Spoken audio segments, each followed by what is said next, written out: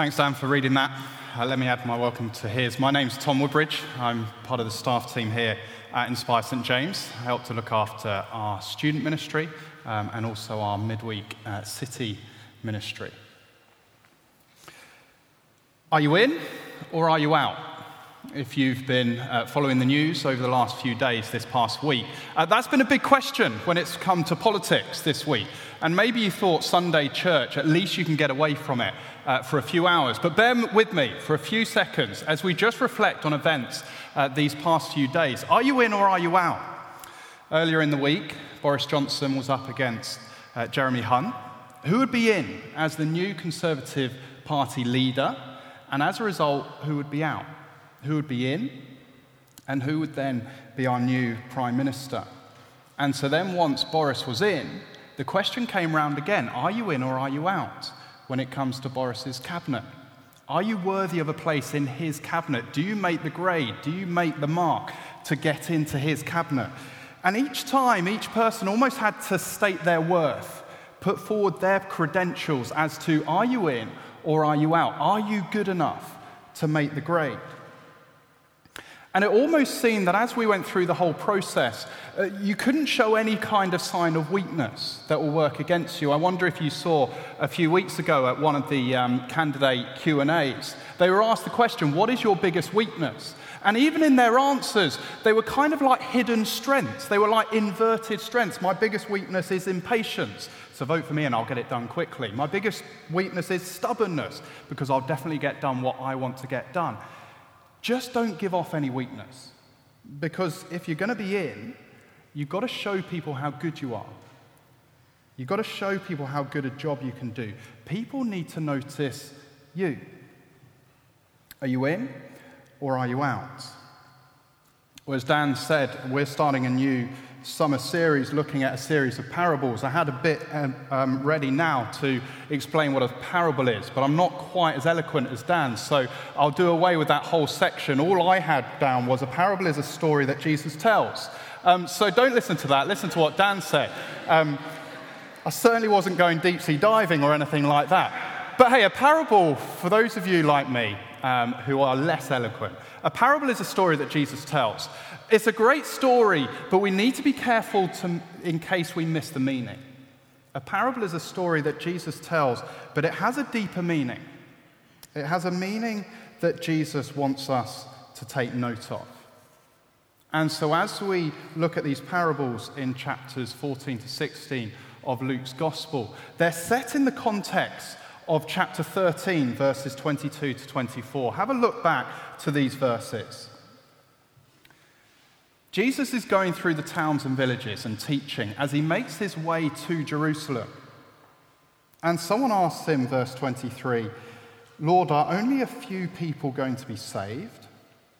To which Jesus replies, make every effort to enter through the narrow door, because many, I tell you, will try to enter and will not be able to. You see, throughout these parables we're going to look at over the next few weeks, Jesus says, some are in and some are out. So make sure that you're in. And so throughout the parables, Jesus shows us the type of person who's in. And so in our parable this afternoon, well, Jesus says the way to be in might take some people in Downing Street and across the world by surprise. So let's get into our parable, and we find Jesus at dinner. Dan read verse 1 to give us the context of where we are. Jesus is at dinner eating at the house of a prominent Pharisee. A Pharisee, this Pharisee being prominent, might be a ruler at the local synagogue, but he certainly knows his Torah. You see, as a Jew, if you wanted a kind of example of the model Jew who would live everything out to a T, then the Pharisee is the one you want to copy. And a prominent Pharisee at that. We're at dinner with a prominent Pharisee. And look at what we're told at the end of verse 1. Jesus is being carefully watched. It's almost as if words got round about this man. And the Pharisees want to check him out. They're not sure about him, and so they try to catch him out, either through some of the things he does or some of the things he says. And yet, did you see the irony in verse 7? When he, Jesus noticed, ... You see, whilst Jesus is being watched, he's doing the watching. And so in the same way as we read this parable, as we read the story, let the story read us. Let the parable challenge us. And so then, as Jesus watches, first thing he says, the person who's in thinks of themselves less. The person who's in thinks of themselves less. Verse 7, when he had noticed how the guests picked the places of honor at the table, he told them this parable. When someone invites you to a wedding feast, do not take the place of honor, for a person more distinguished than you may have been invited. If so, the host who invited both of you will come and say to you, give this person your seats. Then, humiliated, you will have to take the least important place. But when you are invited, take the lowest place, so that when your host comes, he will say to you, friend, move up to a better place. Then you will be honored in the presence of all the other guests. Well, Jesus certainly knows how to make a scene at a dinner party, right? At the Woodbridge household at the moment, Downton Abbey is the box set of choice, and I see a few faces sort of groan a little bit. Downton Abbey is a bit kind of the Marmite of period dramas, isn't it? You either love it or you hate it. But one thing's for sure, they know how to do a dinner party. And so they get the right silver, they get the best suits, the places are set and made, the right way to eat is needed, the right conversations are had. There's a certain way of acting at them, and I certainly wouldn't know what to do myself if I was at it. And I'd be pretty confident to say that by Downton standards, Jesus hasn't quite got it right here. As Jesus is being watched, he's watching. And he notices how the different guests scramble for the best seats. And rather than being British and rolling your eyes and tutting, but certainly not saying a thing to anyone, no, Jesus says something. And he starts to tell a story, a parable, to expose the guests at the dinner. He says, when you're invited, don't go for the best seats. Don't go for the seat that's saved for the place of honor, because there could be someone there who's more important than you. No, the danger is you run the risk of total embarrassment, of total humiliation, being told in front of everyone to get up, to having to find a different seat. By this time, all the seats are taken, and so you need to go all the way to the lowest place. Oh, the shame, the humiliation, Jesus says. No, so much better to go lower.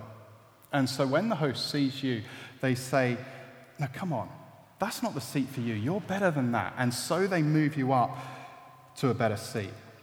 That's what we like, isn't it? And not just moved up, but moved up in front of everyone. Did you see verse 10? Then you'll be honored in the presence of all the other guests. And it almost seems to make good social sense from Jesus. I mean, I wonder if you can kind of picture almost the modern day equivalent. The wedding invite comes through the post and you open it, and as we all do, we check if we've made the cut for the whole day. We're in. Full day, service, evening, but dinner in the middle as well. And so the wedding day comes, and as you go into the room to find your place, you see the crowd around the tiny seating plan trying to find your name. You think, I don't need that. I know where I'll be. And so you make your way to the top table. Bride and groom, you're not that arrogant, you know you're not meant to sit there, but you have a look at the place names. Mother of the bride, I'll take that one. And so you swap the place names round, and you love it as you take your seat.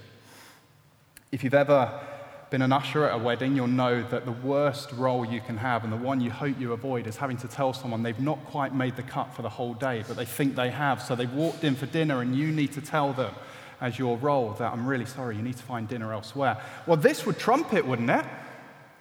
The host comes up to you as usher and says, you need to get that person out of the way. And so the usher walks over. The mother of the bride is shaking her head behind you as you're pouring your first glass of wine and says, no, you need to move. That's not your seat. And we know how the ranking works at a wedding. You've got the top table, you've got the ones closest who are family and closest friends. And as you work your way away, further away from the top table, as all these seats are taken, right to the back table, hardly able to see the top table as you take your seat. The humiliation. And yet Jesus says, imagine the opposite. Do the opposite. The honor of sitting down at the lowest seat, at the lowest table where you can hardly see the top table. And not just the ushers, but the host, the bride and groom themselves come in front of everyone and say, no, that's not where you sit. You come with us right to the front. So is Jesus just giving some kind of good social advice, how to avoid humiliation at dinner parties, how to gain honor? No, it's something so much deeper than that. Jesus is taking the opportunity to hold a mirror up in front of the Pharisees to expose their proud attitudes. Jesus is showing how to be in, verse 11. For all those who exalt themselves will be humbled, and those who humble themselves will be exalted. And so Jesus says the person who's in is the person who thinks of themselves least. Jesus says there is an exaltation to come, but it's not for those who want to exalt themselves in this life. He says the fundamental quality for my kingdom is humility. You see, pride's an ugly quality, isn't it? Pride is more than just a confidence in yourself. It's more than that. It's like an arrogance in yourself and your own ability. It's thinking that no one can quite cut it when it comes up to comparing against you. No one can quite do it as well as you can. Pride looks in the mirror. It enlarges self, and as a result, it reduces everyone around you, and it reduces God.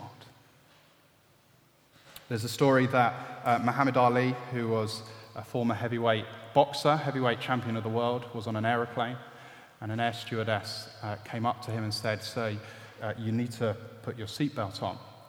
Ali responded, saying, "Superman don't need no seatbelt."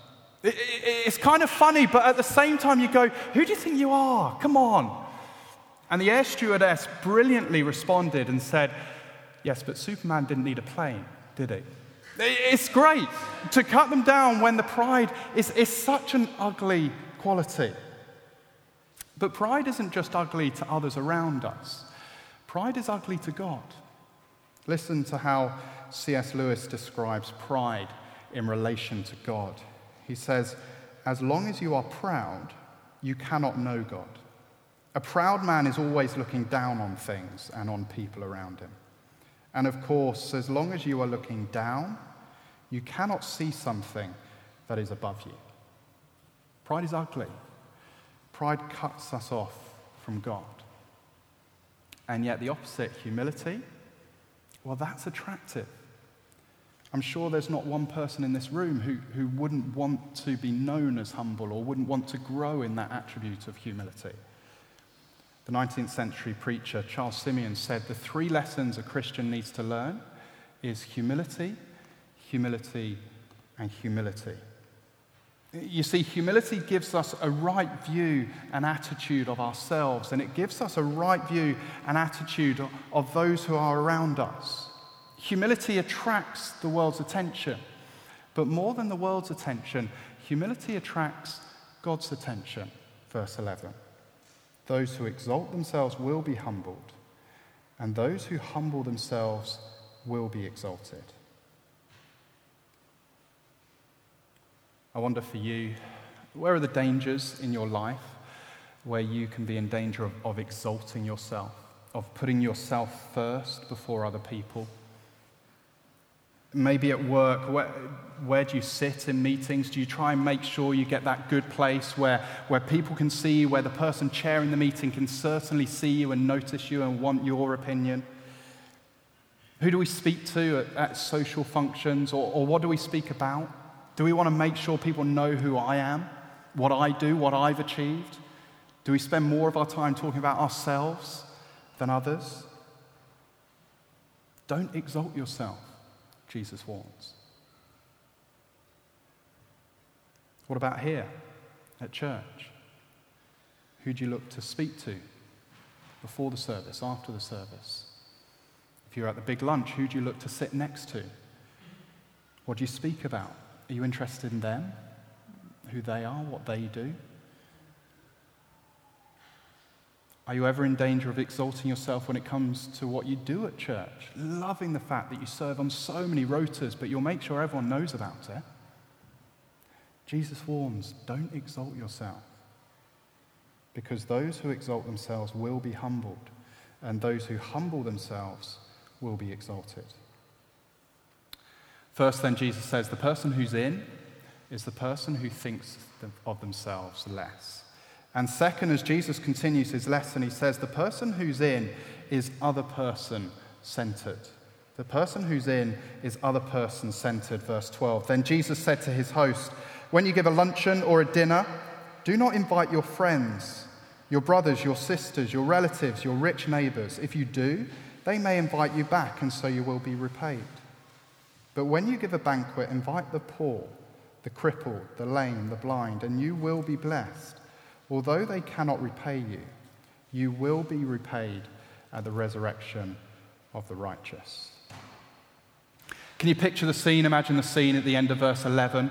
The host of the dinner party probably thinking, this is a bit awkward, but at least I'm not a guest. I'm the host. At least I've got away with it. And almost, but before he's even finished his thought, Jesus turns to him. You think you're any better? Look at your guest list. You've just put a dinner on for those you like, for those you know will be able to repay you and invite you back. What about the ones who aren't here? They're the ones you should be inviting along.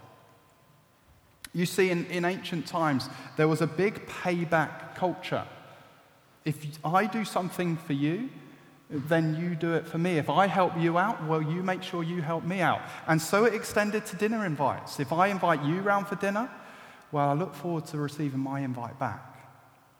And Jesus says, don't live like that.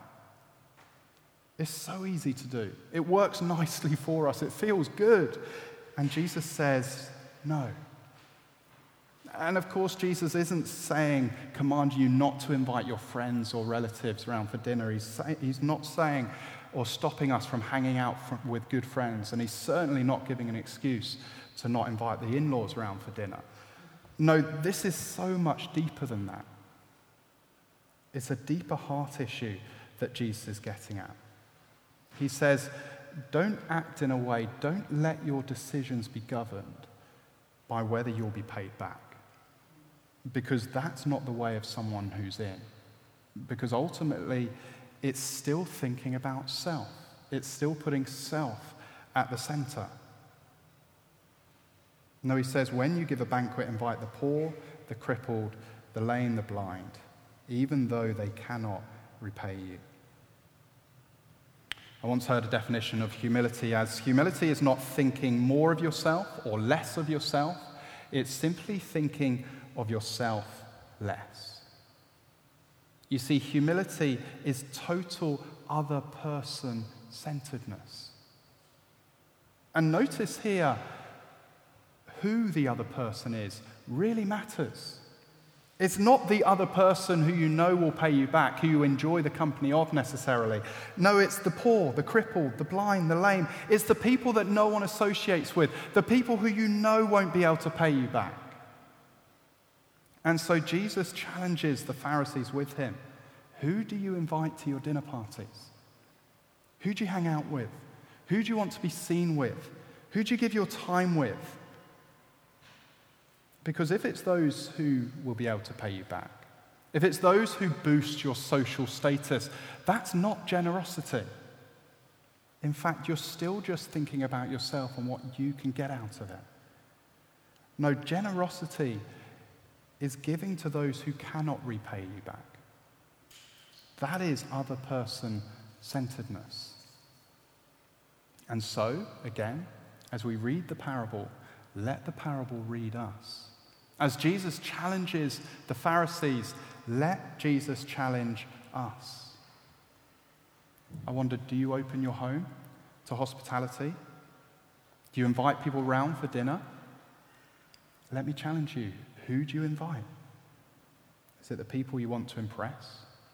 The people that actually you want to get round their house, so you hope they'll pay you back with an invite? Or is it those who can't repay you? Do you find yourself keeping a kind of mental list of who you have invited, seeing if they're inviting you back, or a mental list of those who have invited you? What defines the guest list for you? And so how does that extend to church family here at Inspire St. James? Do you offer hospitality? Last week, if you were here, we heard the challenge to community and true hospitality, true community. And we're challenged, do you like the idea of hospitality, but aren't doing anything about it? Let me add this week, do you like the idea of hospitality, but only with those you want round your house? And of course, it's wider than just dinner invites. It's who you have time for at work, outside of work. Do you know the people that people at work just don't associate with? It's who we take the time to get to know here at Inspire St. James. Who you spend time with on a Sunday before and after the service, but not just on a Sunday, throughout the week as well. Is it just those who can pay you back? Because, verse 14, you will be blessed. Although they cannot repay you, you will be repaid at the resurrection of the righteous. You see, Jesus hints here at a party that is so good and lasts forever. Isaiah in Isaiah 25 speaks of this party when he uses the word a feast of rich food, a banquet of aged wine, the best of meats, the finest of wines. The invite's gone out. And you see in verse 10, the host calls you friend. But the warning is, those who exalt themselves aren't in. But those who humble themselves, those who are other person-centered, those who won't be repaid, well, they're the ones that are in. So then, as we bring it round, how are we able to do this? How are we going to be able to live this out?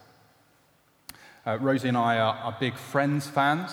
We had the theme tune as our sort of walking out song at our wedding. We recently finished watching the complete box set, series 1 to 10. We didn't do it too quickly, don't worry, it took us a bit of time. But in one episode, if you've seen it, in one episode, there's an argument between two of the characters, between Phoebe and Joey, where Joey claims that there is no such thing as an unselfish good deed.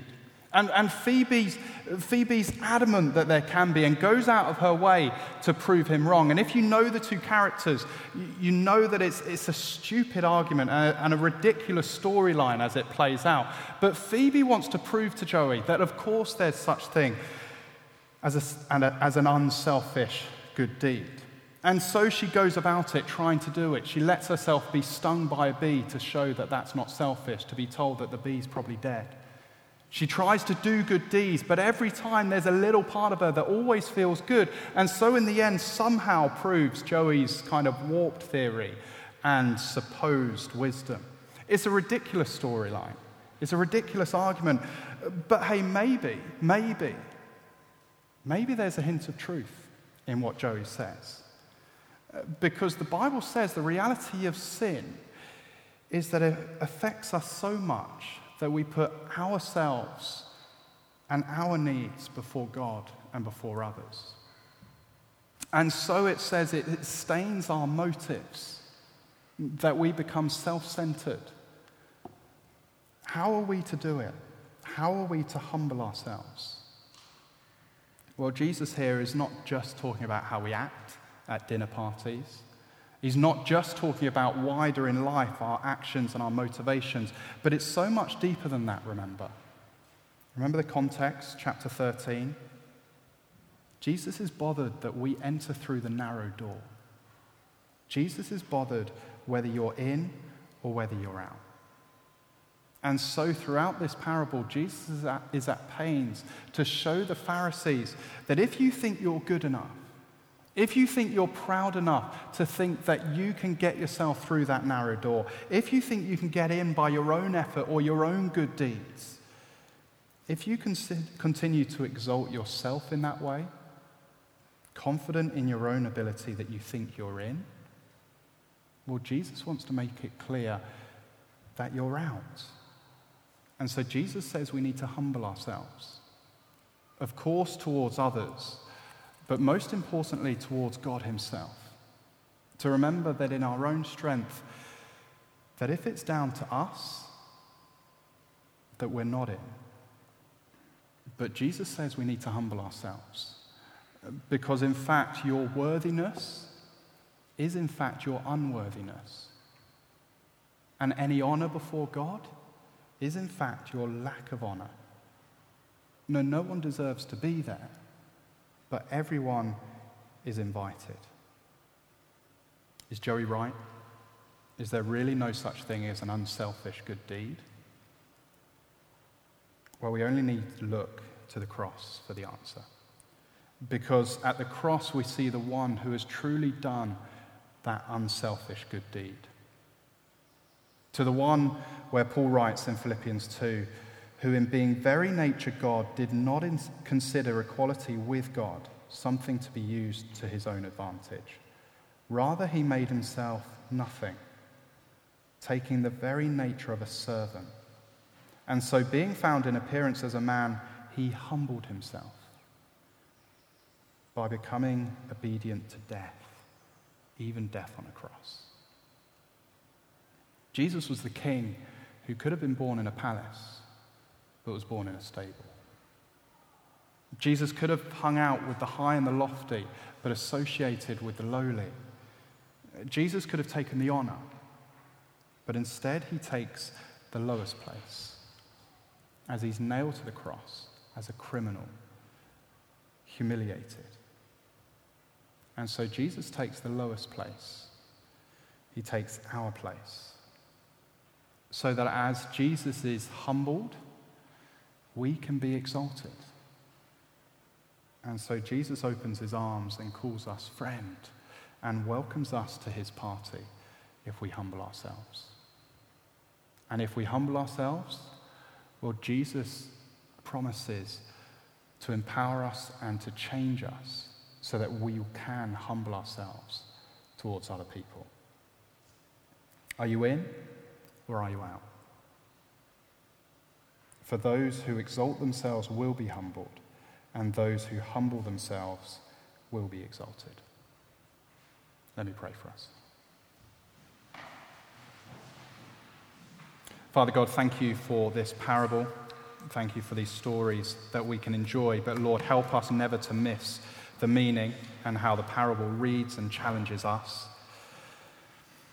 And so, Lord, we're challenged to humble ourselves, to think of ourselves less, and to be other person-centered in all that we do.